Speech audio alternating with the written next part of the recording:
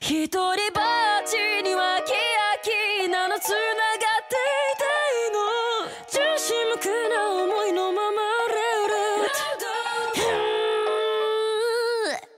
リストベイビー気なしみのようなハピネス君の耳の奥をハミング抜けちゃダメを浴びてあのつついせないとのつつるサプライズ夜なんてらないよね後で気づいたってもう遅い入れてあげないんだから手間取らせないで Baby get poison the killers ごまかして強がらないでもこれ心地よいで全てが楽しいこのステージ上一緒に歌おうよ Wanna make a take 待ってど Hey hey 教えて何 Welcome back, everyone, to another episode of Anime Was Not a Mistake. I am one of your hosts, Dan Ryan, here to remind you that we are currently in the year of the Grimace. So offer any tribute that you see fit, but do know that, whether you're practicing or not, just remember to think about the Grimace at least. I don't think there's any gift I could give that could give equate into how much Grimace has given us. No, of course. Yeah. We owe everything to him, but so just keep an eye out for the promotions that'll be going on. Yeah. There might be some kind of Robitussin-flavored shake to celebrate his purpleness. Yeah. But we'll see. But I'm joined, as always, by my co-host. I'm Jonathan Kwiatkowski, and stay out of that silo. That's where I like to eat vegetables at night. Oh, okay, good. I made slight progress, which is the only thing I have to talk about this week, but we'll get to that in a few seconds. Of course. You asked me to bring some news headlines Yes. today. Well, first things first, I am very excited for today's content. Back to anime. And as promised, we're going retro with Space Adventure Cobra, the movie, kind of a hallmark of anime in and of itself, so I'm excited to get into that. But in terms of broadening my anime horizons, I watched The Deer King on Hulu. Okay. Last night. It is based on I think like a short novel series. The movie came out, I think, like a year or two ago. It was obviously slowed down by COVID and stuff like that. I don't quite know if it's something that I would want to bring to the podcast. It definitely has some Ghibli vibes to it, but I think it would have been a little bit cooler to spend a little bit more time with these characters. Like, I see the dynamic here, I like how everyone interacts, but, I would have wanted to spend more time with them. It would have felt, and maybe that's what the novels do for those characters. But, it has a very, very strong Ghibli feel to it. Very, very much like a Mononoke-type vibe, where nature is kind of out of whack, and there's one invading force that is kind of like, wrought the curse of this land, but there might be more to it than that. There might be some intrigue going on. There's two us characters who are constantly playing a symbolic, like, chess game to denote their palace intrigue and everything like that. Yeah. But I don't know, it doesn't quite hit the highs of something like Mononoke for me.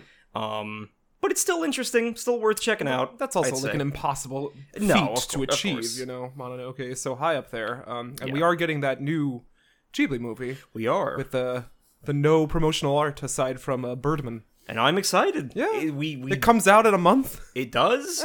We're getting nothing. It's literally just that poster with Bird, and that's it. Yeah. No summary, no anything. Yeah. We'll have to go back to form when that releases. I think that, that's probably Miyazaki's own way with in terms of how the internet tends to spoil everything really fast, or people tend to argue about movies, trying to figure out what they're about. I like it. It's a very simple, old-school approach to something like this. Yeah. So I sat down and watched an animated movie as well, stop-motion animation. It's a little bit older. It's a 2016 French film by the name of My Life as a Courgette, or My Life as a Zucchini. Okay. It basically tells the story of these kids who are in this foster home because their lives are horrible, but it's like an optimistic look at that, at like finding a new foster parent and dealing with the grief of like your parents getting deported, your parents in jail, your parents murdering one another. It's like heavy subject matter, but I think it does a really good job of like fleshing out these cute stop motion characters, and it's only an hour, so it's a feel good. Like, it's a heart warmer at the end. Of course. The reason why I watched this is because the director, Céline, sorry if I mispronounced this last name, Shima, she's a French director known for Portrait of a Lady on Fire, and she had this on the criterion of her new release, Petite Maman. She said this stop motion, she wrote this stop motion film as well, but it like partly inspired her oeuvre, and I think she has a flawless oeuvre. If you've never seen Portrait of a Lady on Fire, it's one of the best movies of our generation. It's on that criteria? Yeah. Or... Well, no, she has a separate criterion for Portrait of a Lady on Fire. This one's for Petite Maman, which was also a very good film that I watched after. I had a little double feature going on here. That film tells the story, and it's, you know, it's a weird premise, but stick with me. You watched Lost, so you've understood worse than this. Yeah, sadly. Yeah. And I guess we could talk about that too. A young girl loses her grandmother from old age. They go to the grandma's old house. Her mom leaves her mysteriously in the middle, and then this young girl finds out that when she goes into the forest out back, she meets another little girl who turns out to be her grandmother de-aged. And they have like weird time shenanigans and just bond as youths, like saying like, you know, I always loved you and appreciated you. We're both kids now, like expectations of your parents versus your kids. What to do if you're like infirmed at that young age and you don't want to lose your childhood. It's just a very deep film. It's beautifully shot. They've got twin actresses playing these two characters, and I think they do a phenomenal job for being children actors. So of course, child actors, yeah. But that's basically all I did. The only other thing that I did, this was not obviously a new movie that I watched, but I had noticed that discourse around this movie seems to have shifted in recent years, so I went back and I gave a rewatch to Tron Legacy. And I really think that movie deserves a second look by more people. It's a good Kingdom Hearts world when they use that. It is, and they're, like, I don't know, like, the TikTok folks seem to be checking it out. Like, I've never seen it. I've only seen the original. You've never seen Tron Legacy? No. I might have to bring it. Yeah. I really do. I don't know if... Because we don't really have a setup for doing random good movies, but... We could start a trend, Dan. We could. Yeah. Bring it and start it. A new show. Yeah. Under the Anime Was Not a Mistake banner, of course. Yes. But, you know, the kind of the shift between the original Tron and then Tron Legacy. Tron Legacy is... It's got the Daft Punk soundtrack, it's got amazing visuals, it's got, like, a pretty... you know, decent story in terms of like a distant set sequel. Really, the only thing is that 3D Jeff Bridges face, which was infamous at the time. Very much when I rewatched it was kind of. It feels very unnecessary, because there's a lot of everything with Jeff Bridges when he's a younger dude could be shot from behind, and it would have, you know, kept the same atmosphere, but it's like they kind of wanted to show that off, but it was not good. But, you know, if they gave it the George Lucas treatment and went back and just cleaned up that CGI on Jeff Bridges' face, I'd say, you know, you got like an A+ movie. And, you know, I think that would be something worth discussing. You know, I could bring those two to the podcast. Yeah, well, my mom's a big fan of the original Tron. I watched that a lot in my youth. I got it. Like, it's that 80s style Cybertronic. Yeah. I liked the special effects then. I just, you know, I don't know why I never watched the second one. Yeah. I don't think she's ever seen the second one either. I'm surprised. Being such a big Tron fan. Oh, I'm surprised, especially you haven't checked that out. But save it then. Yeah. Because if we'll do Your Eyes Unclouded, we'll go in to watch that. I'll just say something's brewing. You watched a movie that you had to take a rewatch of. And I woke up at 5 yesterday to take certain notes on a certain Sinister Selection that's coming. Yes. And I realized I don't hate that movie as much as I did initially, but it's still a bad movie. Of course. Despite what the internet and more are saying, in my opinion, I will need Your Eyes Unclouded by hate in 6 to 8 business weeks. Of course. But it's brewing in there. The deed is done. It took forever, but I think I did a good job at the notes. Yeah, no, in your own way, you have been, you know, you were hyping up the gravity of that previous pick. You know, things worked out, but then obviously something is looming on the horizon. There's nothing I could resist now. I mean, like, you dodged a bullet only to get hit by a bazooka. Of course, yeah. But other than that, it was not a very exciting news week. The only thing I guess I want to draw attention to is your Wheel of Fortune Star Wars Spectacular. How could I forget? So, being a 30-year-old now, 30's the new 60, all we do is watch Jeopardy and Wheel of Fortune to give our lives some semblance of sanity. Heather and sometimes Gabe and I on the Discord at 7 to 8 o'clock at night.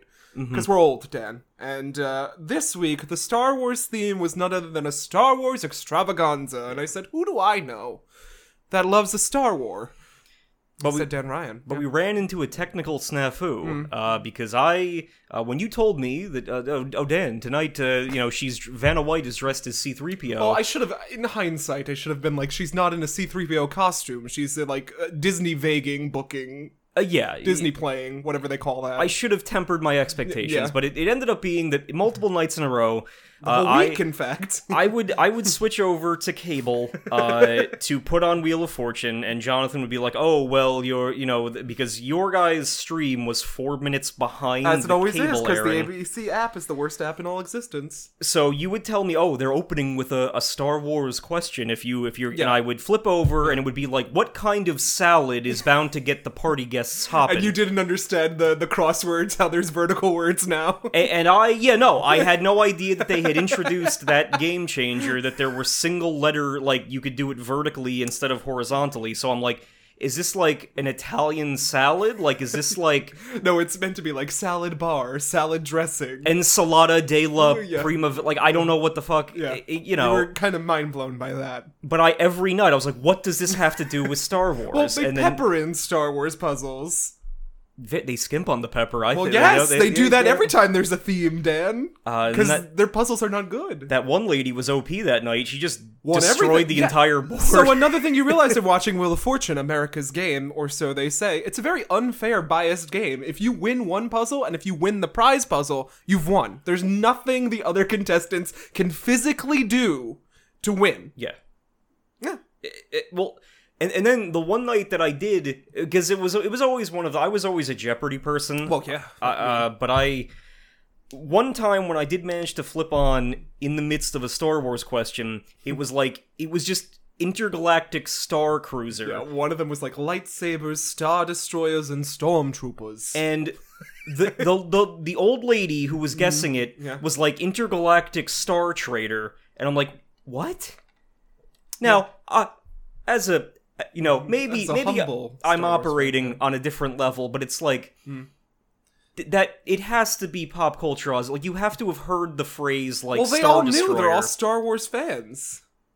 But that's how they got on. Yeah, they all had Star Wars ensembles on. They were talking about going to Galaxy's End. Well, that's even worse. Yeah. But that's even worse that she couldn't get that. Yeah, then they struggled with. It took 2 guesses. They struggled with Han Solo and Chewbacca when that was obviously the puzzle. It was 3 letters, 4 letters, an ampersand, and then a big word. But I got so angry, I just turned it off immediately after that. I'm like, I'm done. Yeah. But I don't even. I mean, how did Star Wars Celebration end? Did they? Okay. Vanna or Pat revealed that they have a Star Wars collection with mint in-box figures. Okay. And I was like, that's something Dan will enjoy in the last 2 minutes of the episode. And then it ended by telling us that we can go to this website where you can get yourself imposed on a Star Wars action figure. And I said, this will be the perfect gift for Dan Ryan. I could finally put him in that Slave Leia outfit I've been longing to do. But yeah, that's how it ended, with more marketing for, like, I don't want to say dolls, but action figures that you can put your face on.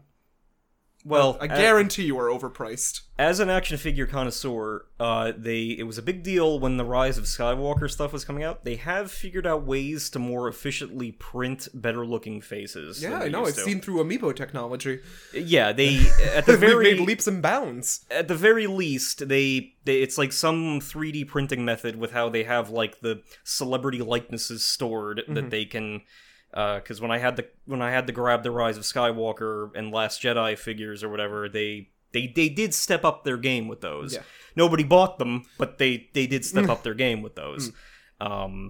So action figure fans have that to look forward to. Yeah.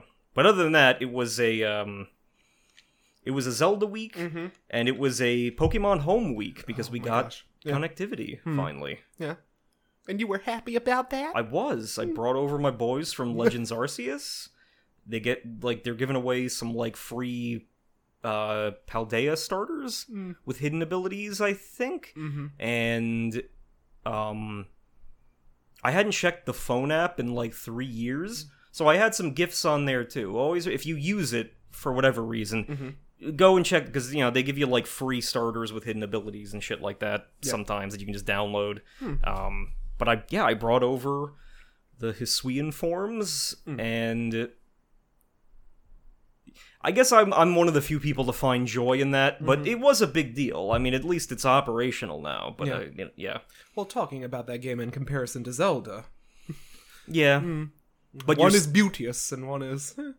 But still thoroughly enjoying Tears of the Kingdom. I mean, it's going to be a new long run for me, a new Xenoblade 3, I can tell already, because I'm making minimal progress. I'm just walking in a giant spiral shape, collecting Korok seeds, going into wells, going into caves, clearing them out. Using the Zelda Dungeon interactive map has saved me hassle. I could be like, ooh, there's something over there I could do. Check it off the list. Ooh, there's something over there I could do. Check it off the list. And I like that. I like having order and control in my game. I know people are like, oh, you're hand-holding through it. No. I just need to know where it is. Otherwise, I'm going to get upset.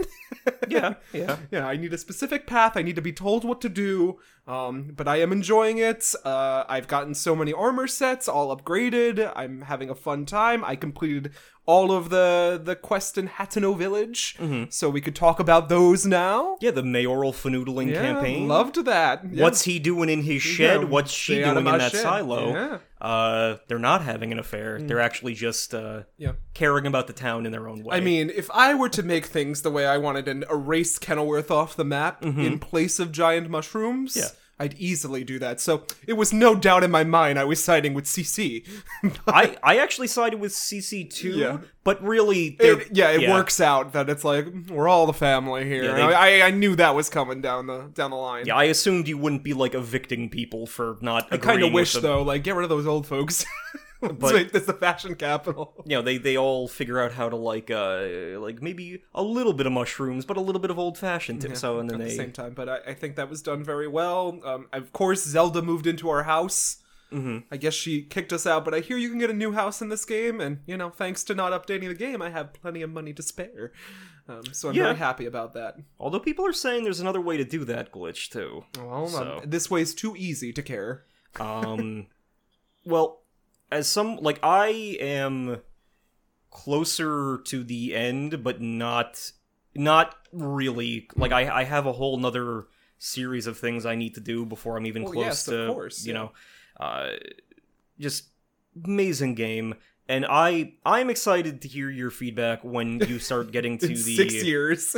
The main goober. Still haven't even gotten to a dungeon yet. Temple quest. When you start getting to those. I'll let you know.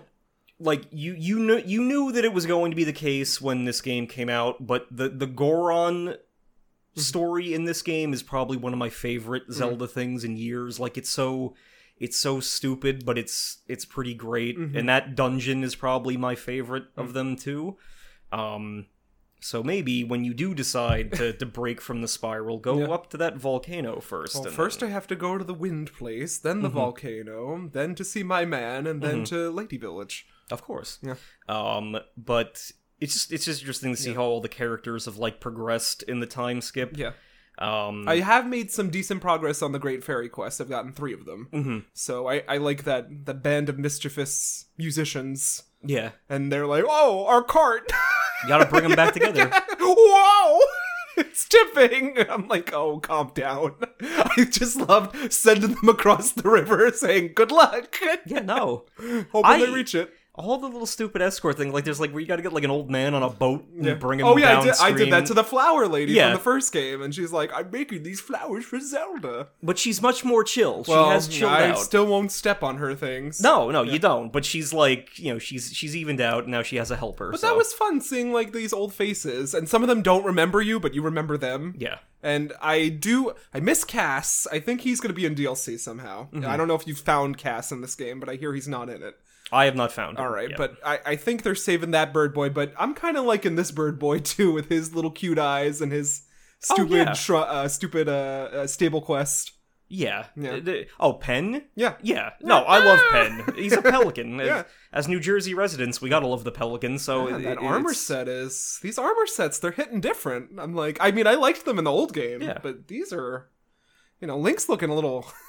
No, there's... sexy in so them. many good costumes. Like, I tried to get all the main Link ones, but then I also got, like, the Phantom set, and, like, when you walk around in that Zelda clinks, Phantom, it scares people. Like, you can't initiate dialogue or start like side when you walk quests. away in your underwear and people are like, like they're not wearing anything. They're like, so you have to like change into something else or else they won't. And I'm like, they thought of that. Like, that's cool. Yeah. So fashion. Great game. Hopefully when I get that week off in July, I'll make some decent progress in it. But right now it's like, if I have a Saturday, I can only do like 3 hours, and then I have to like detox.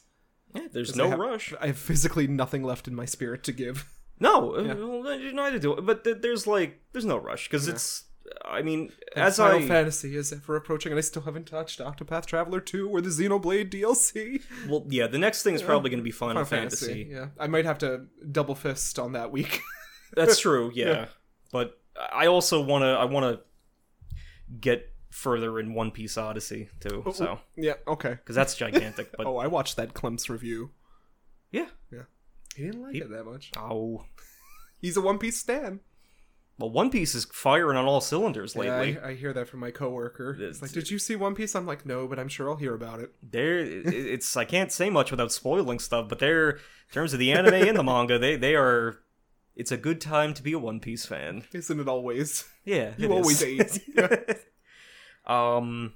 That's literally everything I have besides our Oppenheimer Barbie double feature coming soon. Yeah, it'll be a very event to remember. Yeah, roller coaster ride of emotion for those 2 days. So we just got to push through at least a month and 3/4, and we'll get there. We're going to experience cinema in all of its angles at that point. Yeah, we're even seeing the special Oppenheimer IMAX biggest screen in the country shot that. Oh my gosh, who directed Oppenheimer? Nolan is like, look at it. 11 miles of film. Yeah. Well, no, and Matt, our friend Matt, sold us pretty easily on that because he's like, it'll never be on home print. It'll never be. This is the only print that'll... Because apparently when they've been shipping out that Oppenheimer, like the film reel for it... It's too big. It's like a ton. So they gotta like use a special, special film spatula to special put it dolly to transport it. Like a pizza wood. What do you call them? Pizza... The pizza thing that you stick in the oven. I don't... That would be your Oh my expertise. God. Pizza paddle. Yeah. But yeah. Yeah. And Pizza then obviously plank? Barbie will be the cinematic event. I hope Barbie heals me. It will. Yeah. I think. But if that is all the news that we have... That's everything I got, Dan. I'm going to kill some airtime with a tangent. Okay. I have been a little slower with art because I've been putting more You've detail. given me some last night and they looked great. Yeah, I've been trying to put more detail into them. That's the main thing is why they've been taking longer. But I also readjusted and focused some time on D&D art that I haven't posted yet. Well, I want to see that too. But you still playing that D&D? Yeah. We're coping with adult schedules and stuff, but we're trying our best. Good. And they had a Zelda Critical Role crossover. They did. That we have to see. It's 5 hours long, but I think those guys would do it justice over there. No, certainly. Yeah.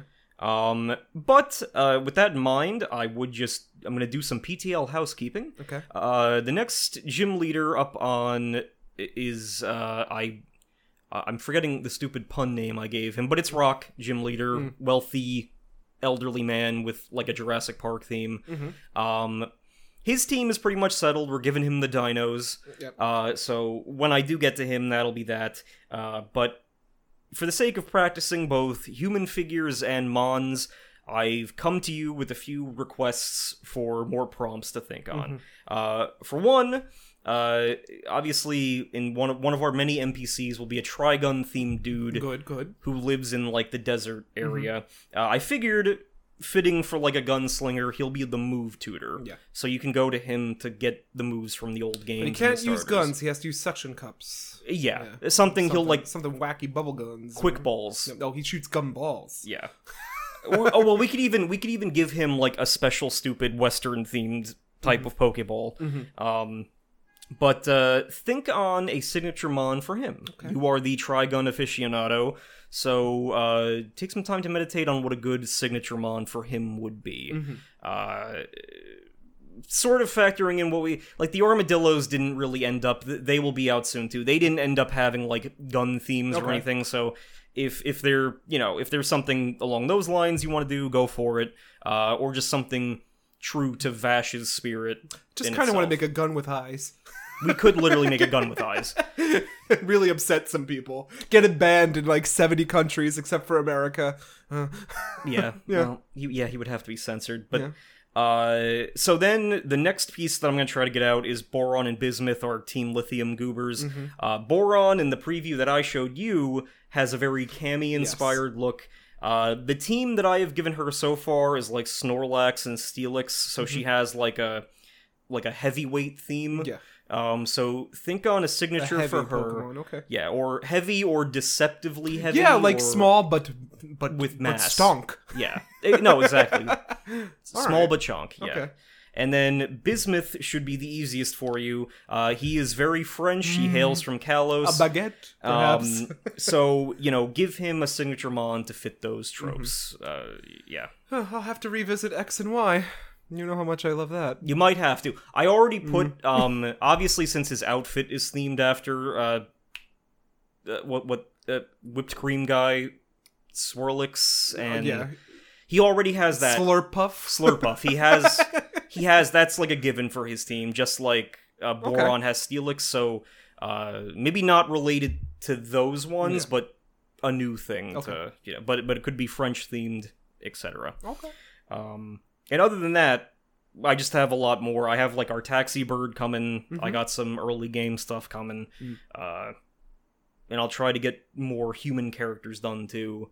But I'll hit you up for their signatures. I'll dwell on these prompts. I'm sorry I'm not making a lot of prompt progress. No, I try to. Every day I look at it and I'm like, I should add something to this. I've been slow, too. But again, literally, I think we've spun some, like... straw into gold. Yeah, so, like, literally anything that gets the discussion going, I think usually ends up... We are the rumpled foreskins of the podcast world. That we are. But, oh, I thought of an idea for our Mad Months...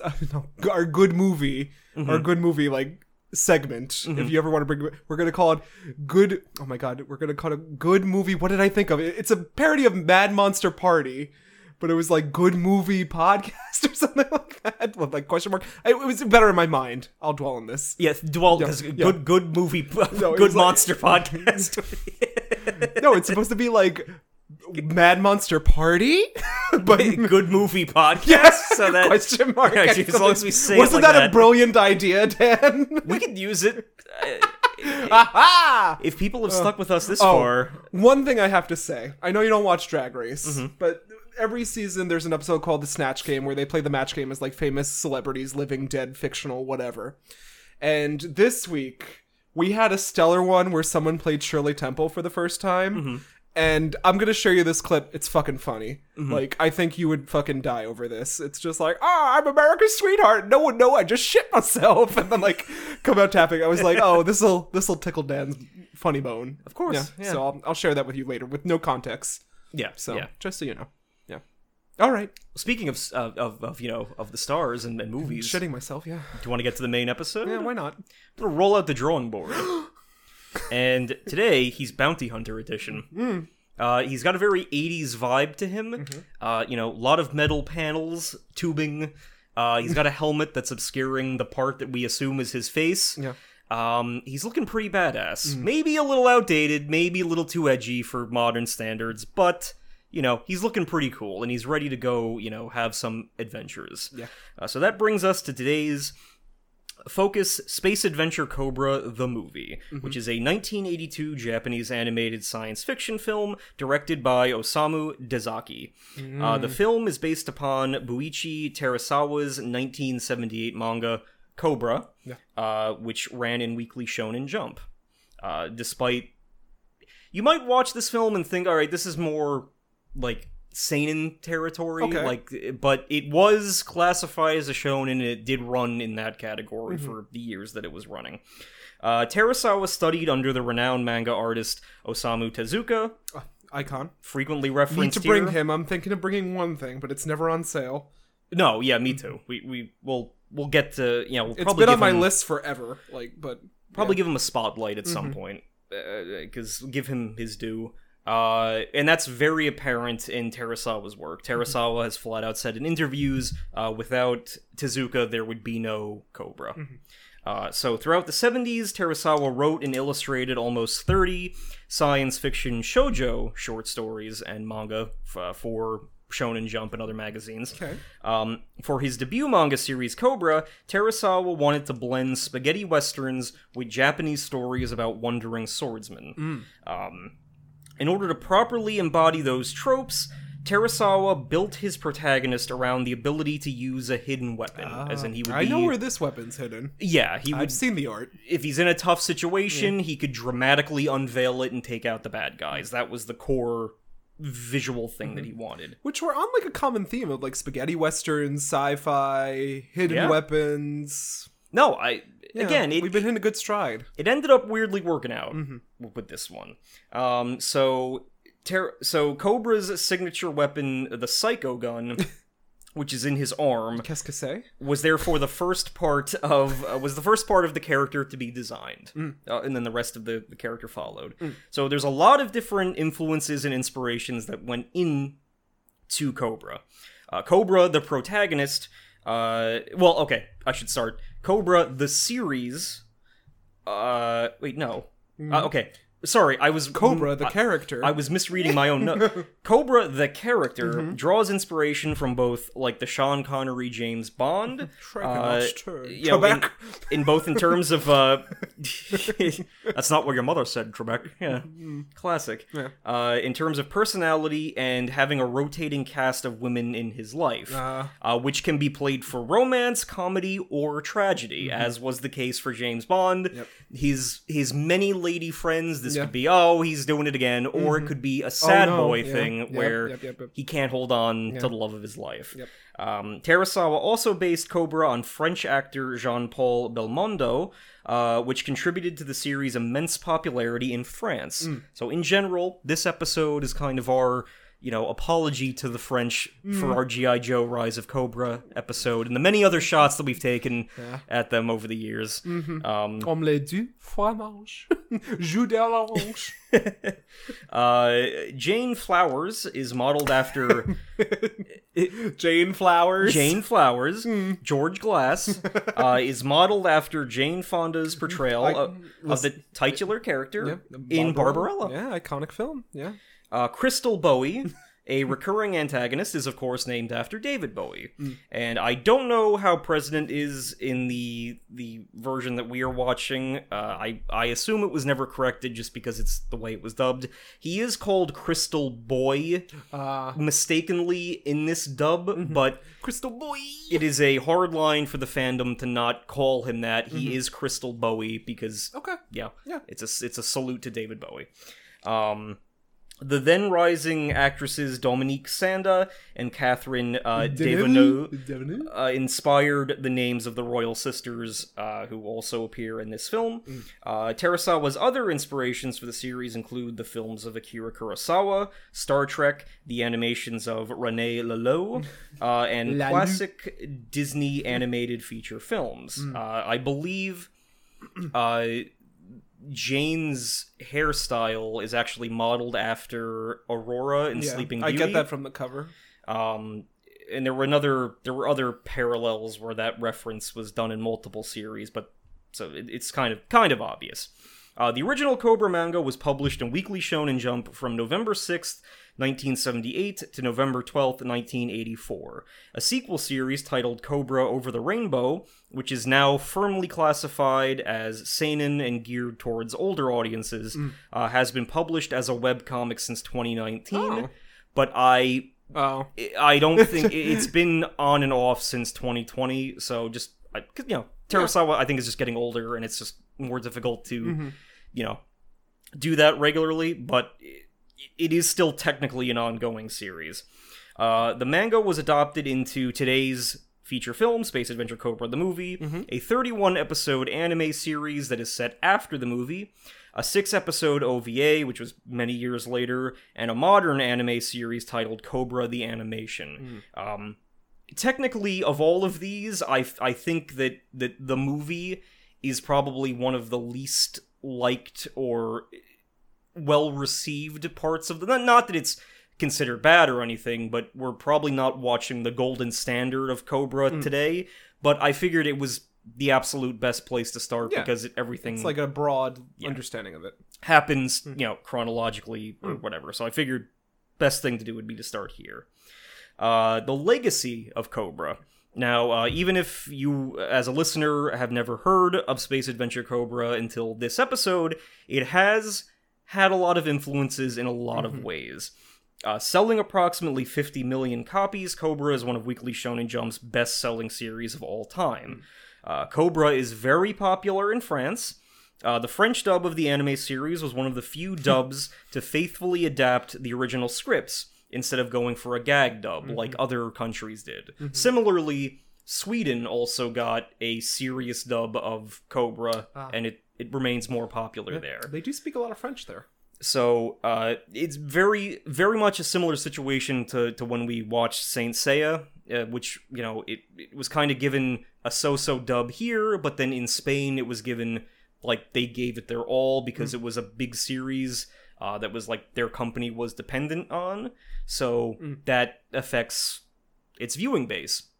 So it gained a cult following in France, the protagonist being based on Jean Belmondo, as we said, and the series being similar to popular French sci-fi comics, such as Valerian, which was recently adapted into Valerian and the City of a Thousand Planets. Yeah, bad movie, Dan. You're bringing that to the pod? I'm sure. I'm probably bringing that to the pod. Is that the one with Rihanna? It is. She plays Bubbles. Yeah, she's in Pearls. She's a shapeshifter. I remember those aliens. They're looking at their pearls and they're like, ooh. I'm like, I don't know what's going on. The pearls are... I didn't understand a thing that was happening in that film. Pearls are a plot point. They're like, ooh. Because they rub them on their skin? It's like, oh. They're multi-purpose. Are they babies?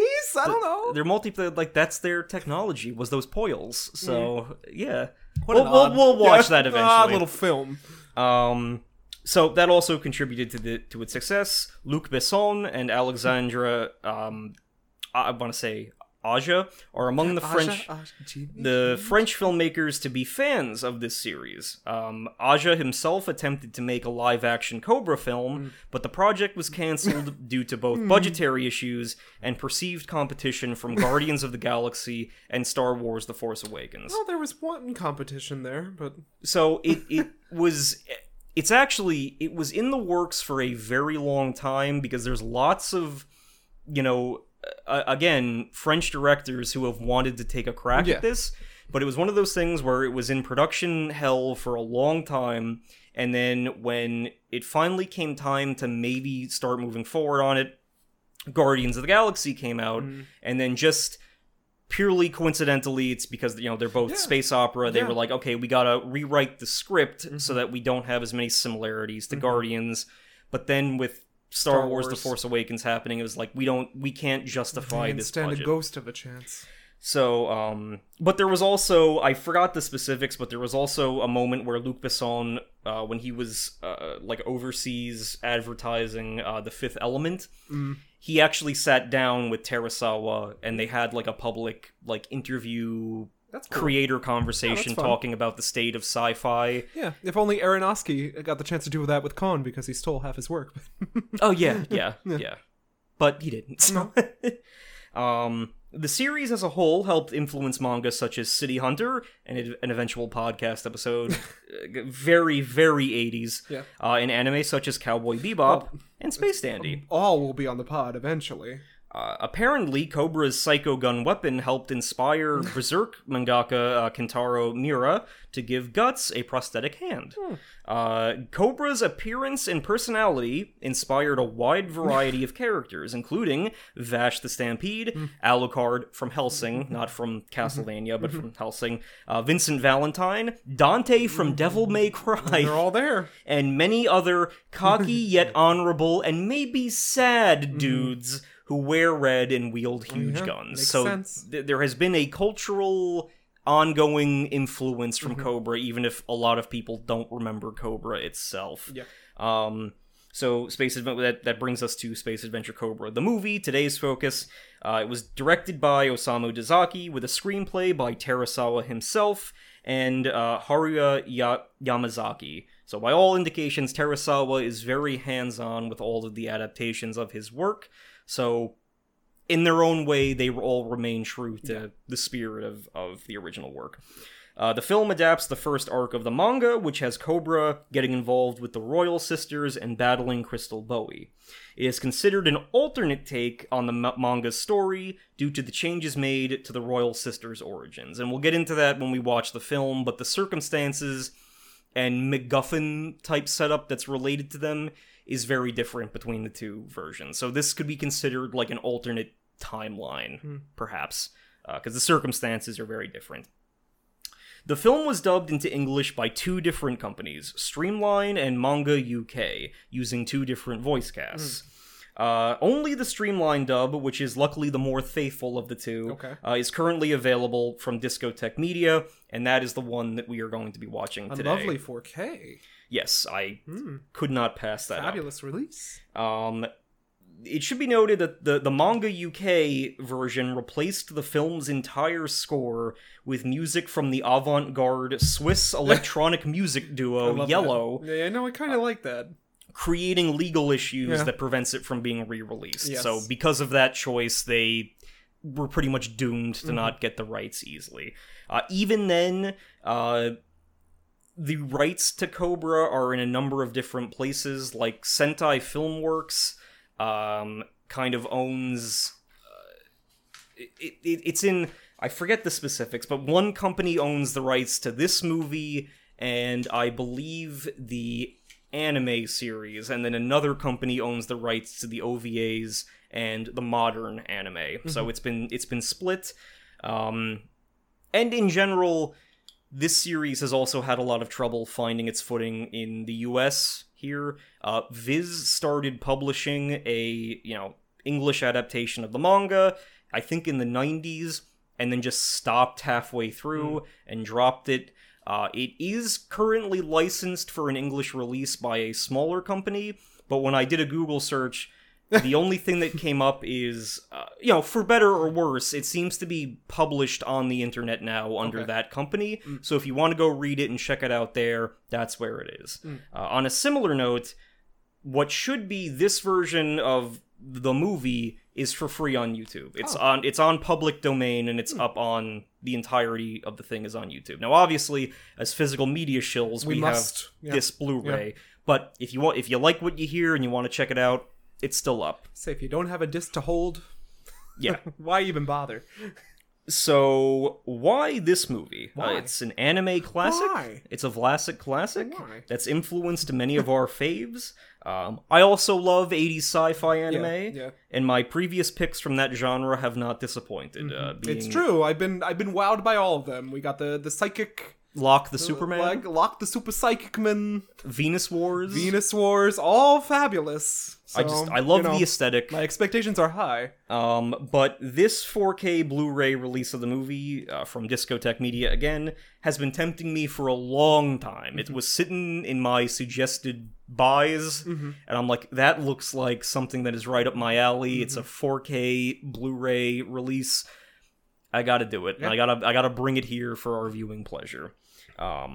But I do think that you will love this. I think right from the Blu-ray menu, I think you, Jonathan, will be intrigued by this. Yeah. It seems to have the vibe that you generally like. Cool. So I'm just excited to get into it. Yeah. Like I said, I didn't know much about Space Cobra besides the character design, and I've always been interested in it. I know it from Jump Ultimate Staru, which is a classic. What's that manga anime about game that we shared as kids?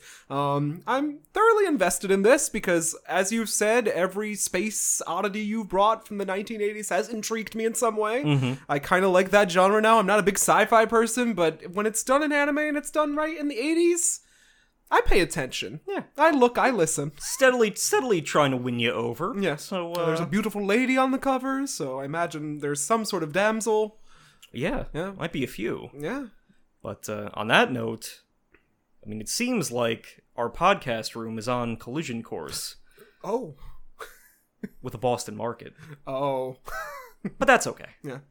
I've got the plunger ready. We'll be back after the jump.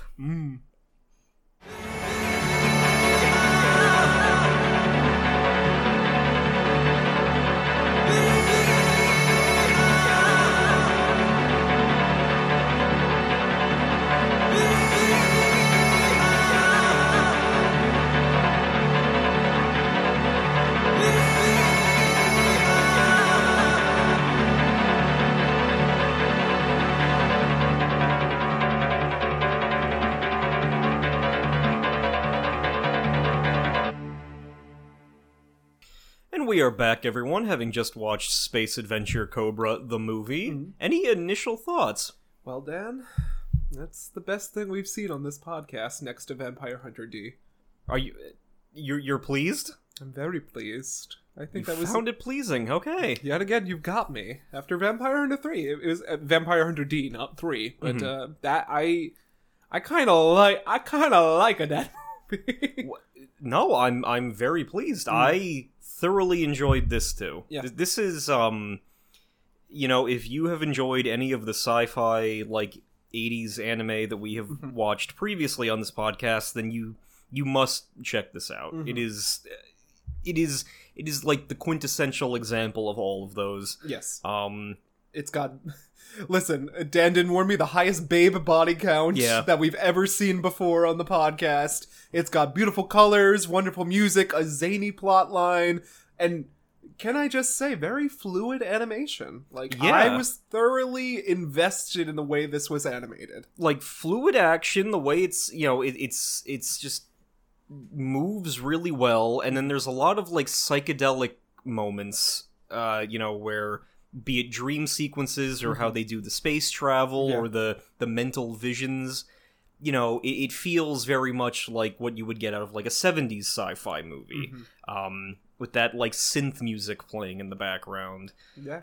So if that sounds up your alley, we wholeheartedly recommend it. And and if you enjoy this, there's much more Cobra content. Good. There's an anime. This was my introduction, so I'm thoroughly here now. Like, I get why this series was such like a big thing, especially in France. There's a lot of French adjacent plot lines. Yeah. That I was feeling during this. Like, you can feel that vibe coming. Everybody off of was kind of loosey-goosey with each other, if you get my drift. Like, the version of, obviously, Valerian, the City of the Thousand Planets that we got, movie-wise, this is actually pretty close to what the original comic was, in terms of that vibe. Again, in terms of why French people might like it so much. It was very much like a, dickish space rogue man and his sidekick going on these adventures, and it was like I don't know, it's not represented well in that movie because it's Dane DeHaan and Clara Devine, whatever, but you can see a lot of tropes from that in this. So we'll get into the plot. Yeah, why not? We open, is that a balalaika that's playing in the background? Yeah. We get that Russian music. Already, a point for Jonathan. It's going to be Dr. Zhivago in space. And there is a desert wanderer. This is Preacher Dakoba, who is an infamous criminal. Yeah. And he is, in what reminded me a lot of like some Dune material. Yeah, very Dune. He's running through the desert on his on this creature, and he's ranting like, oh, according to the new genus of Jupiter, blah blah blah blah. There is God's no god, dead, yeah. but what we make it, so we are the gods now. Yep. And then he is apprehended by this bounty hunter named Jane Flowers. And I was like obsessed with her. I sure hope nothing happens to Jane. For our description purposes, Jane is a beautiful blue-haired babe. Good with a gun. And she uses said laser pistol to behead Preacher Tacoba. Very cool. And then she picks the head up, which is still living. Yes. And brings it to the neighborhood bar. The canteen. Well, yeah. No, she brings it to we cut to this very cool-looking pyramidal city. It's, like, reflected above and below. Yeah. With lots of neon lights thrown in there. She goes into this dive bar. Sadly, Sly Snoodles and her band are not playing in there. Is that her name? Yes. Sly Snoodles. The more you know, I guess. And she kind of, like, thumps the head down on the bar, orders a drink, and everyone in the room is kind of amazed that she managed to take in such, like, a high, such an expensive quarry. It didn't seem that hard to kill, though. No, but he was presumably on some kind of crime spree, Yeah. doing whatever he was. And then we see Cobra for the first time. Yeah, and his beautiful android friend. Very Dan Me energy. I want to make sure I get her Lady. name right. Lady. Well, it's Lady. You but have it here somewhere. it is Lady Emeroid. Yeah, Armoroid. Armoroid. Is his android assistant. Yeah, who's like, you've had too much drink, Stan. Please. And I'm going back to the ship. She feels like something out of like Metropolis. Yeah, kind of. yeah, she feels like that main character from. I was getting a little bit of a gender swapped, even though I don't think computers have genders. Do androids dream of electric sheep? I don't know, but she was giving me Adam from Metroid a bit. Yes, yeah, that too. But she is like Cobra's, dutiful companion. Yeah. And I loved her. Like, very cool. Yeah, she's like snarky. She advises him. She's, she is an android, but she's got like a lot of personality to her, and she's clearly like the money penny. Yeah, like she's not happy with the fact that Cobra is seeing other sleeping ladies. his way through the galaxy. But right from the mezzanine of the bar, Cobra like starts flirting from like 20 feet away with Jane. Your next drink is on me. But she kind of just disregards him. Yeah. So she takes out with the head in tow. She's driving across the wastes, and Cobra is following behind on in his his Scooty Puff. on his red Cobra And just motorcycle. like the travel scenes, like the way they're animated, Yes. it's like done very cool. Like every scene in this movie, I was vibing with. It very like liberal use of like the action lines. Like to indicate how fast they're going, they're maneuvering in these spacecrafts a lot. And later on, when we get into the space travel aspect of it, there's like brilliant usage of like light and everything to represent that. And to be an anime movie, it's very cinematic. Yes. There's a lot of like really cool shots. Yeah, like panning shots Yeah. and just to get the full scope of the setting. Even that are like odd angles they have in here, like shot from a different place you wouldn't suspect. I'm like, this is like, this was good. yeah. It was not a mistake. No. But Cobra is still flirting from his motorcycle, and he's like, if you were so interested in getting that bounty, then you might be interested in the 1 million tritium bounty, aka Spacebucks bounty, that is, currently on Cobra's head. Yeah, but Cobra's been dead. It's like, no, you're talking to him right now. What? So they convene, and we get a James Bond opening. Very cool. And it makes sense after you've watched it a bit more. Yes. It's like, oh, there's a reason why these ladies are all looking the same. Yeah, but it is a classically, scantily clad women opening set to music. Another thing that's very cool. I'm like, the babe meter off the chart. Yeah, even for me, I'm like, these babes, they're beautiful here. 80s babes. They're all over the place in this movie. With their star nipples out. Well, yeah. And Do you think Dr. Seuss would sue? I mean, do they have a conflict with non-star With the nipple Sneetches? So, Jane returns to her, apartment or hotel, and she is showering. In this, and hearing a voice. Well, yeah, it's a recurring thing that it's not necessarily played straight with the third, what ends up being the third sister, but, Jane has a lot of aquatic imagery with her powers, and then the other sister that we'll meet has a lot of fire imagery. So I don't know if that's intentional or not, but whenever she is underwater or she's in bubbles, she tends to get a psychic vision in which a voice is telling her, you need to go home, you need to find the one who loves you. Yeah. Who I thought was God at first, but I guess it's not. It's quite Are you not. There, God? It's me, Jane. It's a very different sort of space baby. Yeah, my one foible to this movie is that space baby. I like him. But it's odd. So Cobra is there chilling in he basically followed her back to this hotel, and he was going to make a dramatic entrance outside her window on his Scooty Puff craft, but he is intercepted by Dakobo's head because basically Jane had dropped off the head with the bounty office in a previous scene. Yeah, and the corrupt cops, and clearly the local authorities were in league with the bad guys, and the head was still alive. There was also a scene previously when they were, walking to the bounty office where Jane was like, I don't understand how this is possible. You don't look like Cobra. No. This is Cobra right here, because there's a wanted poster of him hanging in the bounty office. And he had, different longer hair, different colors. So as far as, Cobra himself implies, he got, really, really high-quality cyberpunk facial surgery to look different, to basically start over again. But the head, in a very yokai fashion, because it's glowing green for a second, the head of Preacher Dakoba, comes to life and starts attacking. And we get this semi-comedic fight scene where Cobra is boxing this little head in and out of the room, but it keeps, getting the drop on them. But eventually Jane does manage to finish it off with a laser blast. Yes. So, obviously, the local bounty office and Dakoba himself were in league with the Pirate Guild, who want Jane. Yes. And they also are enemies of Cobra. So, the Pirate Guild immediately attacks them in their room, and this is when, things seem hopeless for a second, but then Cobra unveils his psycho gun weapon. His arm transforms into this beam cannon that manages to, destroy their pursuers.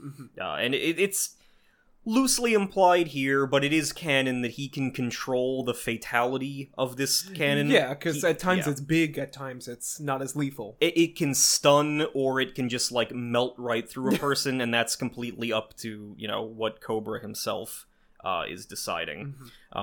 So, again, Cobra's appearance was surgically changed. And I have to just mention, I love the way the characters move in this. Yes. Especially Cobra. He's slick. He moves like a snake. He's as slippery as a shield. No, there's, again, the fight scenes are much more fluid than you would expect going into this. If you looked at this and if you were thinking about 80s animation and some, lower-end 80s anime... Yeah, I was expecting, Cyborg 009. Yeah, or I'm even gonna biff you, G.I. Joe or something like that. But they move fluidly. They do little tricky things mid-fight, they scoop under the enemies and everything and spin around them. And it really takes you by surprise because you might not go in expecting that level of quality, but it's there. And I mean, I was blown away. So while they're, while Cobra and Jane are driving and fleeing from the city, Jane, is almost immediately like, Cobra, you must be my true love. Yeah. You are the one that fate has kind of, lined me up with. You are the Cobra. So clearly you're the man that I'm meant to be with. And this it comes off as a very like love interest falling in James Bond, with James Bond kind of thing, but there is something alien about Jane. She is not human. When they kiss, he like feels astronomical. Yeah, he sees stars. He gets like a psychic vision. So this is clearly, she's not an average person, because she is in fact, as she states, a Mirus, a person of the planet Mirus, who were thought to be extinct many generations ago. So, and what I thought was a pretty cool setup, Cobra, takes them back to this cemetery that is a hole in the ground, and within the graveyard, under his own grave, which was like, the tombstone reads, "To the hero Cobra, the adventurer, the man who saw 1,000 worlds," or whatever. It's his own tombstone, and it is like, you press in a code to access his starship. The Kaneyama. Yeah. And very cool spaceship. It's a big one. He calls it like a tub later on, but it's piloted by all these ladies. Well, it's piloted. It's piloted by. We see multiple of her. Yeah, and like with a computer that has access to all the navigational stuff and all the information that they could ever want. It has a very Star Trek Enterprise look to it. Yeah, it's like a more hard-edged version of that type of spaceship design. And there's this cool floating table that they use in a lot of shots that, like, you think, like, oh, it's a flat surface, they're gonna sit on it, they're gonna whatever, but, like, they're all posed dramatically on it. Yeah. It looks very cool. Like they're realistically using it as just like a casual place to sit or eat or whatever. And it's always contrasted against, like, and this is one of the things I love about these 80s sci-fi animes, aside from, like, the ship designs and the colors, is that the inside of the ships are always like the big black voids on the side, with all of your attention focused to like a window or to where the characters are. So I love that visual. And speaking of loving visuals, we're also introduced to our big bad at this point. Yes. Off screen. And Dan and I both agree, this big bad is kind of cool. He is cool. He is one of the coolest villains that we've showcased on this podcast. That. I was like, oh, well... He's introduced as he's in his transparent spaceship, and he is, when we first see him, lounging. He is a big he's a JoJo stand, like an Adonis figure, like of goo, golden goo. I'm trying to think what he's definitely got, like the JoJo Dio stand look to him, with like a bit of hot Squidward from that one meme, and then I'm trying to think what else. It's just like Rodin. It's like like classical architecture sculptures, like brutalist, that kind of look to it, like the guy in the Oscars trophy, quite literally. Yep. And he is speaking to his underlings and saying, like, oh, this Jane Flowers, who we were ordered to kill, has escaped, and she seems to be in league with someone calling themselves Cobra. Yeah. And Crystal Bowie is not surprised by this. He says this Crystal Bowie. Well, we gotta say, it's the proper is Crystal Bowie. That would have made the film 100. But he is like, he's just so delightfully like weird. Yeah. Like he gives them the orders to go keep pursuing, Cobra and Jane, and then he like leans back and he like feels his own liquid face for a second, as if like that's his, like, how he just relaxes and thinks, and he's like, oh, this is going to be a good well, game he puts afoot. His fingers into the goo that is his face and like massages his actual temples. Yeah, and it's just visually there is very little else like him. He is awesome character. I'd buy design. a figure. But then we get some kind of back and forth between like Cobra and Lady Armoroid and Jane. Yeah. And I thought I took the trash out. Yeah, Lady is not... she's not I'm like, pleased. Yeah, you're right, Lady. Who is this hussy? She is not pleased that Cobra has brought another lady friend. Brought another broad on board. On board, and at one moment, like, Cobra seems to want to, like, go creep into where... Jane is staying. She goes, "You're going to bed now." Yeah, he's like, "Good night, Cobra," and he's like, "No need to be jealous, lady. You're still my number one gal." Like, and I mean, Cobra, his personality, I like him. Yeah, I don't love him. He is very much of the time, and he's like a more like a slightly more douchey version of Lupin. He reminds me Yes! a lot of No, I have that Lupin. in my notes! Yeah. I said it's exactly Lupin, so I'm glad we arrived at the same point. And luckily with Cobra, there are some moments later in the movie where we see him... Like, there's a limit to his womanizing, I guess. Yeah. But he won't kill a woman. He reminds me, like, very much so of, like, Lupin in terms of, mannerisms and things like that. So, again, the late lady is running this test, and it confirms that Jane is a mere star person. Again, they were thought to be wiped out, centuries ago. Yeah, we see that strange bubble baby outside following the ship. Yeah, the bubble baby's following the ship. Yeah. Who also looks like another guy from Berserk. So It looks I don't like know Berserk. if that's... It looks like Akira's going on over here. It's very Yes. unsettling and creepy. It's Star Child from 2001: A Space Odyssey. There's tons of imagery here. And he's just following along. Yeah, I don't like him. He gives the film a 9 out of 10. It scares me, unsettles me. But Jane is awake, and she, comes out, and she directs them to fly to planet Sido, which is a penal colony. Yeah.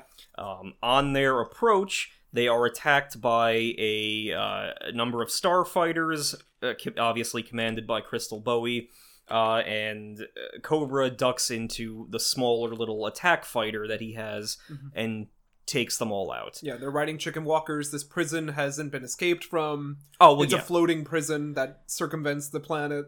Well, there's a few things before that. Oh, sorry. Before they land, Cobra comes back aboard. Oh yeah, there was that whole star fighting sequence. Sorry. Yeah, and after that we get a scene where he's sharing some wine with Jane, and Jane recounts that Miris is a wandering planet. And it was caught in an intergalactic war and then swallowed, quote unquote, by a dragon. A dragon. So that's that's the old fairy tale that that Cobra heard. But so obviously the Miris people are considered like a myth to most of the galaxy at this point. So she also formally introduces him to the Bubble Baby, who is Professor Topero. Hey, Mr. Bubble Baby, boppery bop. And Jane only describes him as a former, as a mentor. pilot slash mentor slash friend, scholar or archive of Miris knowledge. It just has an odd name. I'm like, seeing where that character goes, that's not the form I would have taken. It adds to his weirdness. I understand. He's I would have done things a little bit differently though. But he is like a living database of all of the It's literally like that information. South Park episode. It's like, this is the form you would find most pleasing, and it's a giant piece of pizza. It's like, oh, well, yeah, I feel comforted. Yeah, exactly. Well, referencing the movie Contact, yes. I don't know how we feel about, but I love Contact. Very, very rich in the drag memes for the film Contact, believe it or not. Oh god, Could put up a giant beacon on the opposite side of the world for you. Yeah, we could bring Contact. Jake Busey already blew it up, but this other guy built an exact duplicate. Replica. Yeah. But anyway, they arrive on Sido, and they're on their chicken walkers. Chicken walkers. And they, the rundown of Sido is that is a penal colony that kind of operates under the pretense of being the Galactic Union, which is, in loose terms, we can assume is the regular, legitimate government of the galaxy. Yeah. But it is, in fact, run by the Pirate Guild and Crystal Bowie. So they kind of just send their enemies there and then they discard them. of them in these suits, where I'm like, oh, when he took possession of the bones before, they were all wearing that suit. So yeah, that was a cool little... I was like, oh, that's a fun little reference. So it's like this big frozen planet... like crystalline, bombed out planet. It's like bismuth.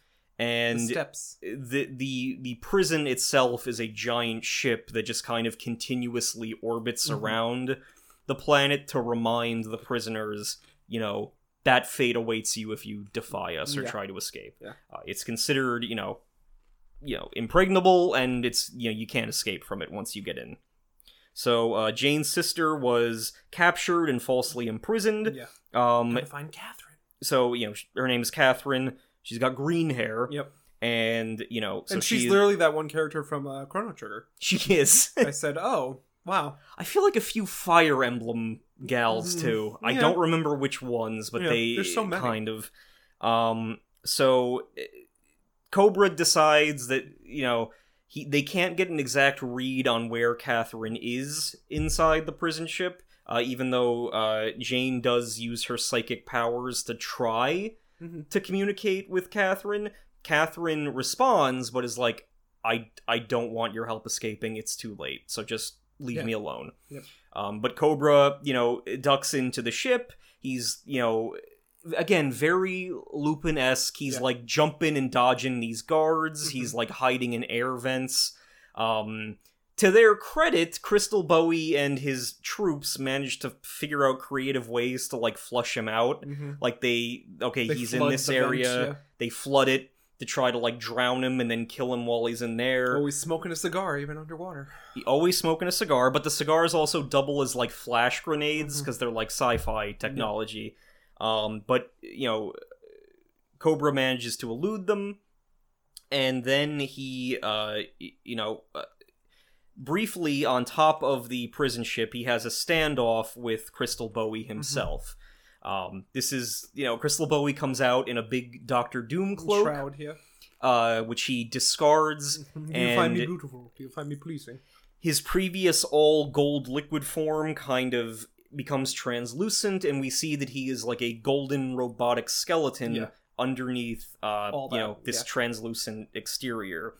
And no matter what Cobra can do, he tries shooting, he tries hitting, they all pass through him. His psycho gun doesn't work on him. But very cool, second phase design, very similar to the Terminatrix from I forget what her serial number was, but I think might have been T-2000, or the TX, I think. You would know those movies better than I. From Terminator 3, where it was like a robotic skeleton underneath this liquid, surface, and one of his repeated weapons is to pull one of his ribs out, and use it as a sword, as like a spear, like a lightsaber, kind of. And that was when we knew this is the villain for us. Very cool. He does try to gang up on Cobra with other robot troopers, but Cobra like outmaneuvers them and escapes back into the prison ship. Yes, where he finally finds Catherine. Again, she is an exact. The sisters were triplets. So she looks the same as Jane, but with green hair, and this conspicuous gold crown that she seems to be wearing. Cobra, tells her, like, I'm here to rescue you, we gotta go. She goes, I don't want to leave. And then, like, we get these stylish mirror glass shards. Yeah. Like, further imprisoning her. I'm like, I love the Kingdom Hearts imagery here. And Catherine, vanishes through the floor, and Bowie, once again, traps Cobra. They have another fight, and he beats the shit out of him. But in this closed quarters, like, Bowie just absolutely demolishes him, and Cobra is captured and cryogenically frozen. Yeah, and like at first I'm like, oh, this is comical. It's like ice cubes around him, but then they do this real stylish thing where we see his heartbeat at the bottom of the screen, and I'm like, oh, this is filling me with such joy. It's like this square ice crystal that he's in, and then he's dropped to the bottom of this water just tank. like an ice in my glass at the bottom of the glass, Dad. And back on the ship, Lady is monitoring his heartbeat through his bracelet, and she's obviously panicked because it seems like his life signs are going down. Yes. She can't contact him. So Jane is uncertain about what's going on. She's, remaining on the outskirts, trying to like watch the ship from the outside, when she reunites with Catherine. And she's like, oh, okay, like I knew Cobra would do it. I knew he would find a way to get you out of there. So where is he? He's my one true love. I think he can be the one true love for all three of us, which is a plot point. And Catherine's like, no, he's dead. You don't sense him because, he wasn't your true love. Yep. This was like a farce. Yep. And, while Jane is trying to reason with her, Catherine doubly cruises her and stabs her through the gut. I was gagged. Yeah. I did not see this coming. One of the first babes to fall in this movie. Many. But Catherine has been corrupted by Crystal Bowie. Yeah. She is now... She sees him as her one true love, and is firmly allied with him. Yeah. She stylishly sinks to the bottom of the goo, the water, but she sends her essence up to her triplet sister. She references Dominique, the third triplet of Belleville. Yeah. But some of her energy also, like, as when it's very beautifully structured little scene, the energy is going up into space to Dominique, but it also passes through Bowie's ship and makes contact with Cobra while he's underwater. Yep. So, with the power of Jane's love, which is, as many people have noted in reviewing this movie, the major theme is, like, the power of love and what love can do. Again, very 80s, but it's there. And he manages to break out of the ice crystal and survive, despite being submerged in negative 40 degrees Celsius water. And he escapes the ship. Yes. And goes diving to find Jane's body. Yes. Yep. And then we get, like, a very Disney scene with, like, him lifting her out of the water. Yeah. Her hair flowing. Yeah. And him thinking on that, like, contemplating that. And then, Well, Bowie corners him again, but this time Lady Armoroid arrives with the ship and beams the two of them up. With her harpsichord. Yeah. Very stylish. It transitions to a very stylish, like, 70s sci-fi scene where Jane is dead, her body is being prepared, and the lady is playing this gigantic crystalline harpsichord with this, like, red light, and presumably she's playing some kind of, like, mourning or funeral song or whatever. But Cobra is just solemnly like, we need to release her body into space. That was a custom of her people that Professor Topero told me about, so we just need to honor it. Don't make this weird. Yeah. So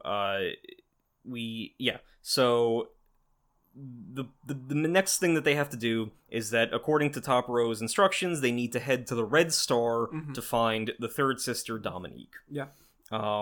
So they arrive to the planet nearest to this Red Star. It's got a hoppin' nightclub. Yeah. That people are partying. Bang and rave. And we had a very cool cyberpunk bus that is supposed to transport them through the we have a tundra. Snow planet. That's what I love. Yeah, it's give me a snow planet.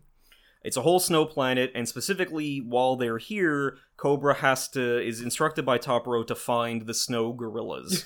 And as far as I can tell, it is spelled like the animal, so it's probably a play on guerrilla warfare. And the gorilla animal. But actual gorillas. Yep. So, the bus heads out into the tundra, and we get a little flashback to Lady expressing concern for Cobra. She clearly cares about him to some degree, and she's like, you can just rest for, like, another hour and then catch the next bus to your destination. But Cobra's like, nah, we gotta keep doing this and keep going forward.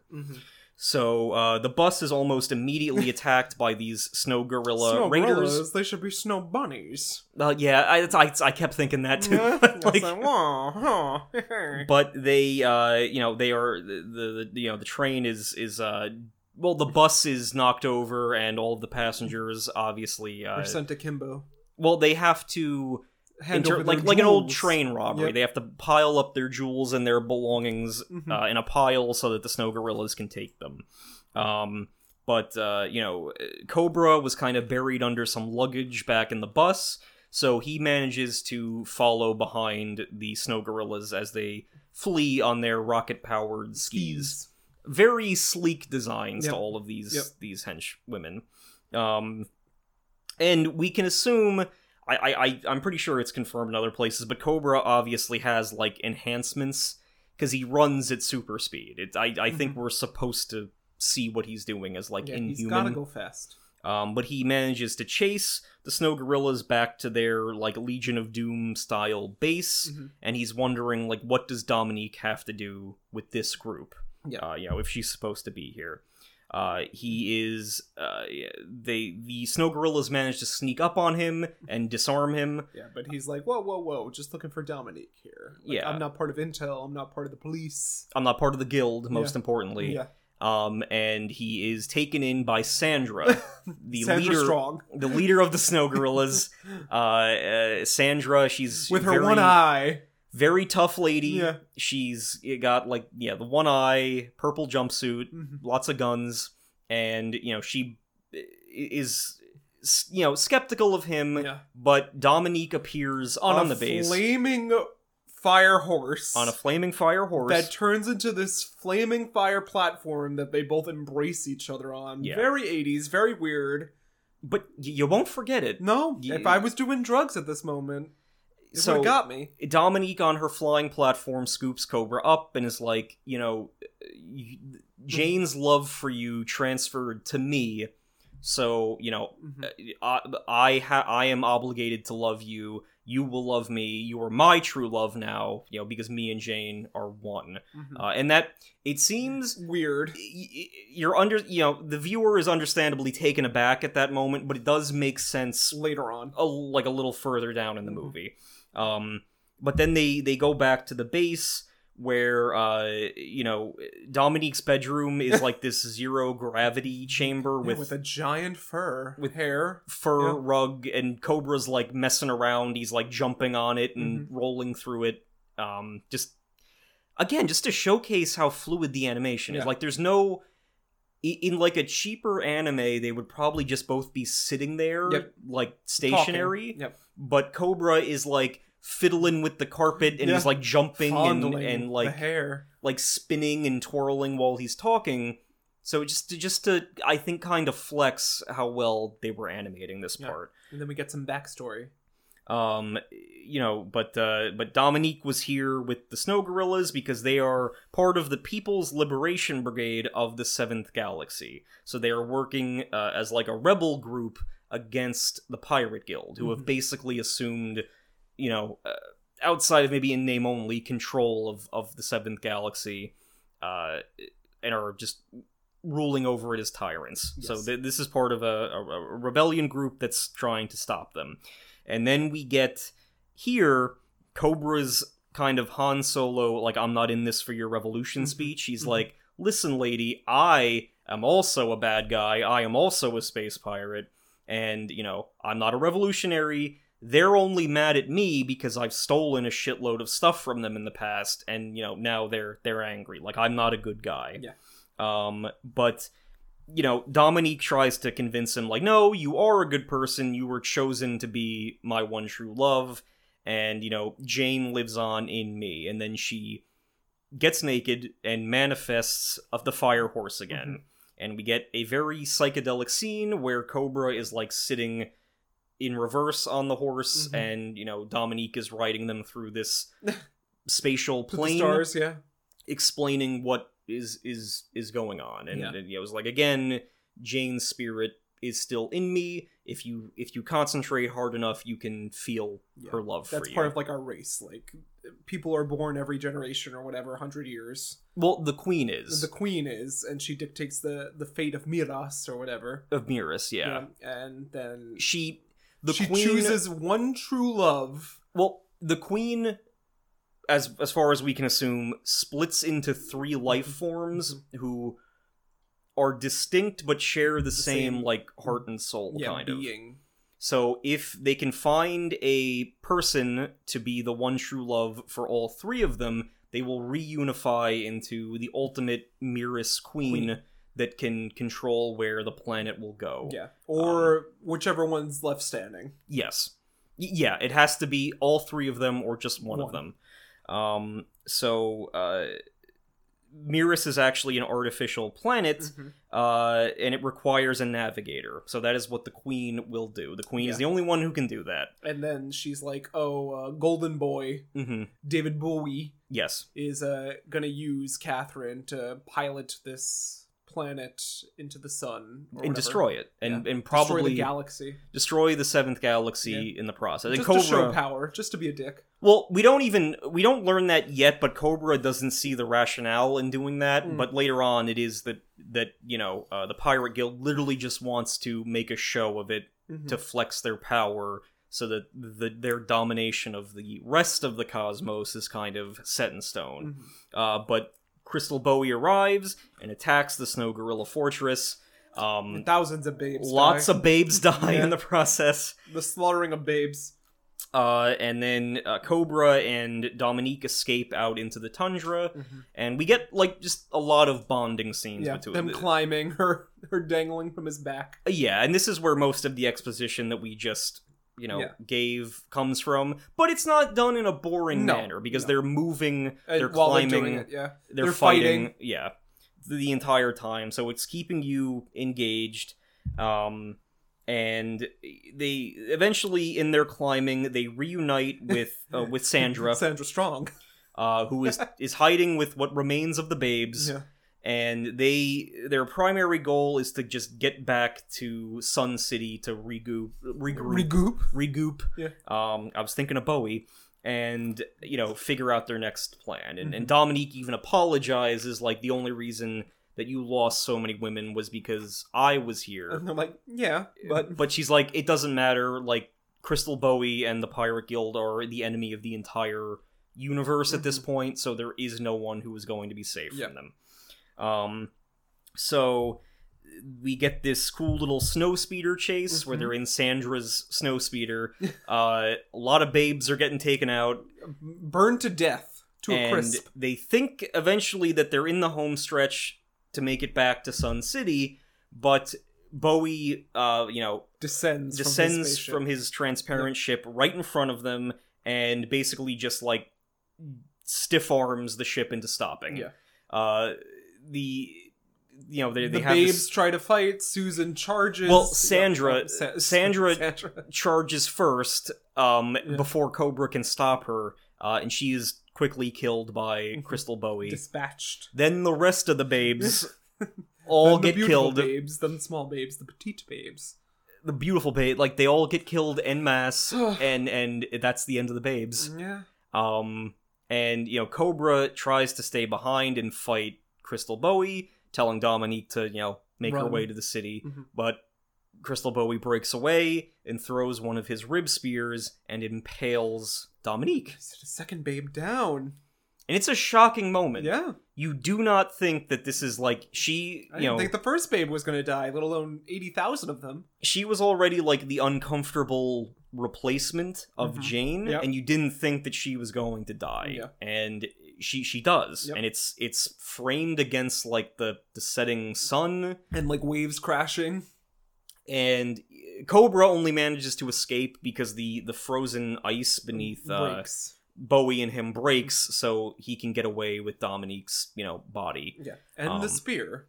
And the spear, that's key. I remember that. It's a Masco tool that will help us later. He takes the bone spear. Yep. And we also, I forgot to mention it previously, but in the previous exposition scene with Dominique, we do get Cobra like the limit to his womanizing, because he's like, I don't know if I was in love with your sister. I don't know if I'm in love with you. Yeah. This is all very like rushed here. Like, let's just take it slow a little bit. But the royal sisters have another, like, a cosmic plan that they need to adhere to. But Dominique dies in Cobra's arms, and she, says that at this point, the only thing that you can do is kill Catherine. Yeah. Because, Crystal Bowie cannot... He's gonna use her. Yeah. He can't be allowed to have control of Miris, so you will have to go there and kill her. Yeah. And Cobra at first refuses. He's like, I don't kill women. I'm not going to do that. Like, that's... Like, I'm a scumbag, but I've never dropped that low. I've never done that. But then, Dominique just reaffirms that she and Jane were right to love him before dying. And then we see Cobra and Lady training in the ship. Yes. Where he's, like, shooting targets blindfolded. But he's obviously, like, angry. A little... He's mourning for Dominique, and he's like, I don't even see the point in doing this, because this weapon won't even work against Crystal Bowie. But when they arrive at the coordinates given from Miris, and Professor Topalov is there. Yes. Yeah. He's like, oh, you can breathe this. This is just the remnants of poison in our planet's atmosphere. Not yet, because they're heading towards Miris, and Crystal Bowie and his forces, as they often do through the power of editing, are there first. Yep. But Cobra's like, I'm gonna take the smaller starship, so I can just, like, skip past them and then get there first. And we see when he's loading up his little starfighter, he's got something in a bag with him. Yep, a very long thing. And we don't know. And he does manage to arrive to Miris first, and there Professor Toporo greets him in person. He tells him that Miris, the atmosphere is now breathable, so it seems that the planet has recovered, which is what the Royal Sisters have been hoping for. We didn't mention Cobra's fun little fursuit. Yeah, he's wearing like a planet, like a shag bath rug it's jacket. animated very well. It's like, oh, that's fur. Is. Yeah. Instead of a skin suit, it's fur. But he, Toporo kind of just gives more backstory. He's like, this giant computer tower here is quite literally me. It's my consciousness. And I've chose this form. Yeah, do you find me pleasing? No, I find you unsettling, but yes. The space bubble baby that we've been seeing is actually a holographic projection from this Professor Toporo computer, which contains the sum total of all the knowledge of the Miris people. Yes. And the main focal point of this planet is the Gate of Miris, which is this gate... Utana cutout. Oh, Utana cutout. Yeah. Someone with those exact body dimensions. Proportions. Do you think I would fit, or I don't think either of us could work that machine, but you have to have the exact beautiful babe proportions. Beautiful babe proportions to go into the gate, then come back out, and then you will be in charge of directing the planet where to go. And this is, the conclusion of Crystal Bowie's plan. He arrives down to the surface with, both Catherine and his army behind him. Cobra makes a last stand. He does, but the robot guards, the robo-runners, briefly, manage to separate them from Catherine and everything. Catherine, lowers herself into the planet, and it seems like Crystal Bowie has won, but, Cobra makes one last attempt to fight him. And Crystal Bowie, having moments where he's like, I gotta do the villainous thing before reason, fights him one-on-one. And while they are battling, again, the Psycho Gun doesn't work, but Cobra reveals that he saved the rib spear from their previous fight, and, uses it to fight Bowie on even terms. Taking some slashes at him, and then in a very cool move, loads the bone spear into his Psycho Gun and just shoots Bowie at point blank through his heart. And very dramatic death scene for Crystal Bowie. Like, he is cut in half. He gets halved. His crystal eyes shatter, and he just slumps back as the liquid part falls off of his gold skeleton. Very cinematic death for him. And all the robot guards are like, we're good. Yeah, there's no one there to order them around anymore, so they just, go around Cobra and get back on the ship. So Catherine is now there alone with Cobra, and with Bowie having died, her crown melts away and she is freed from his mind control. But she is still very much aware of the, crimes she has committed while under his control. I killed both my sisters, didn't I? Yeah, and Toporo's like, yeah, you did. But there's no time to ruminate on it. Yeah, you are no queen.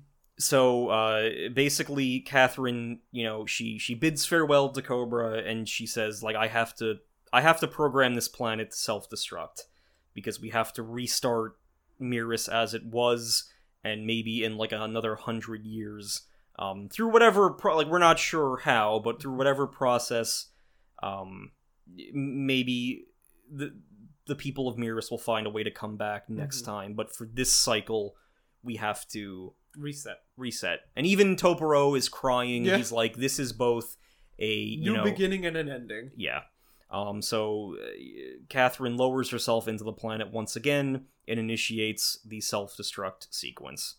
Cobra watches from space with that lady, and he's musing how do you think this little adventure through space is gonna end? And lady points out it doesn't have to end. And Cobra agrees, and we fade out on a very pleasant end credits song. And that was Space Adventure Cobra. And what a film it was.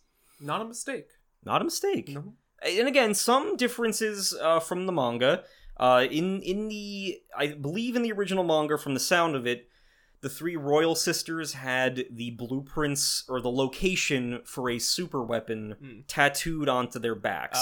And Bowie's plan was then to, gather all three of them, leading to quite a few graphic scenes where he does skin them, and then that is how some of the sisters meet their end. Some of them in the manga, I think, get to stick around longer, just because of the time frame of the manga, but their deaths are no less tragic, and for what it's worth, I believe Dominique ends up being, the memory of her ends up being a continued catalyst for Cobra in the manga. Like, he reflects on failing to save the sisters as one of his, greatest failures. So, the anime plays out differently, but it is a thoroughly entertaining movie. Yes. And it is a great encapsulation of this kind of era of, sci-fi anime. So I'm glad that you enjoyed it. I did thoroughly. Thank you. So check it out. To everyone who wants to. Please do. It should be there on YouTube. But yeah, good little piece of anime history here. So I was happy to bring it and view it with you. You did it again. But before we sign off for today, is there anywhere that our audience can reach you? You can find me, Jonathan Kwiatkowski, at Losing My Mind JK on Instagram and the TikTok, and check out me on Drink and Read JK on the Twitter, and my other podcasts, including Nightcaps at the Theater and Drink and Read the podcast. Yes, and you can follow me on Instagram at king_Dennis, as well as our adjacent Anime Was Not a Mistake podcast Facebook page. Maybe we'll be expanding this brand soon. Maybe. Who knows? We've been tossing some ideas around. Yeah, it But might thank be a you. Mad Monster Party. Yeah. Who knows? Thank you for listening, though. Yeah. But do you have any teaser for Well, what's in we're store? continuing with Trigun. We've got 2 more set episodes of our episodes left of Trigun, followed by a surprise. So, we met those gung-ho guns. We We're going did. to meet a few more. We're going to see Vash go through more pain. Okay, yeah. And then maybe we'll get an ending of the series soon. But spaghetti westerns all around. Yeah. Yeah. Careful not to sneeze. You might lose your meatball. Oh, okay. My meatball. That song that I was trying to make a joke, and What meatball song? I lost my meatball when somebody sneezed. Oh, on top of old Smokey. Yeah. All covered in cheese. Yeah. Yeah. Oh, there we go. And you claim to be cultured. I got it.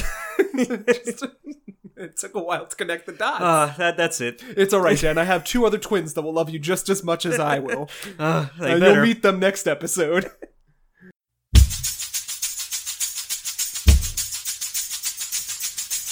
Here at Anime Was Not a Mistake, we have one mission. Whether you be a magical girl, a giant fighting robot, a raccoon, or just a fan of podcasts in general, we hope to one day arrive at a definitive answer to the following question. Is anime a mistake? While we obviously don't think so, there's no harm in expanding our weeb horizons now, is there? As of late, our humble little show is devoted to the analysis and discussion of movies, series, and episodes that show off that powerful art that is animation. However, none of this would be possible without listeners like you. If you like what you hear on Podbean, iTunes, Stitcher, Spotify, and more, then why not support us on Instagram at Anime Was Not a Mistake Podcast, or on Facebook at Anime Was Not a Mistake Pod. We promise to go halfies on the sake with you. Join us, won't you? This time and the next. And with that, Dan and I leave you with a to be continued as the chill anime beats play. Sayonara.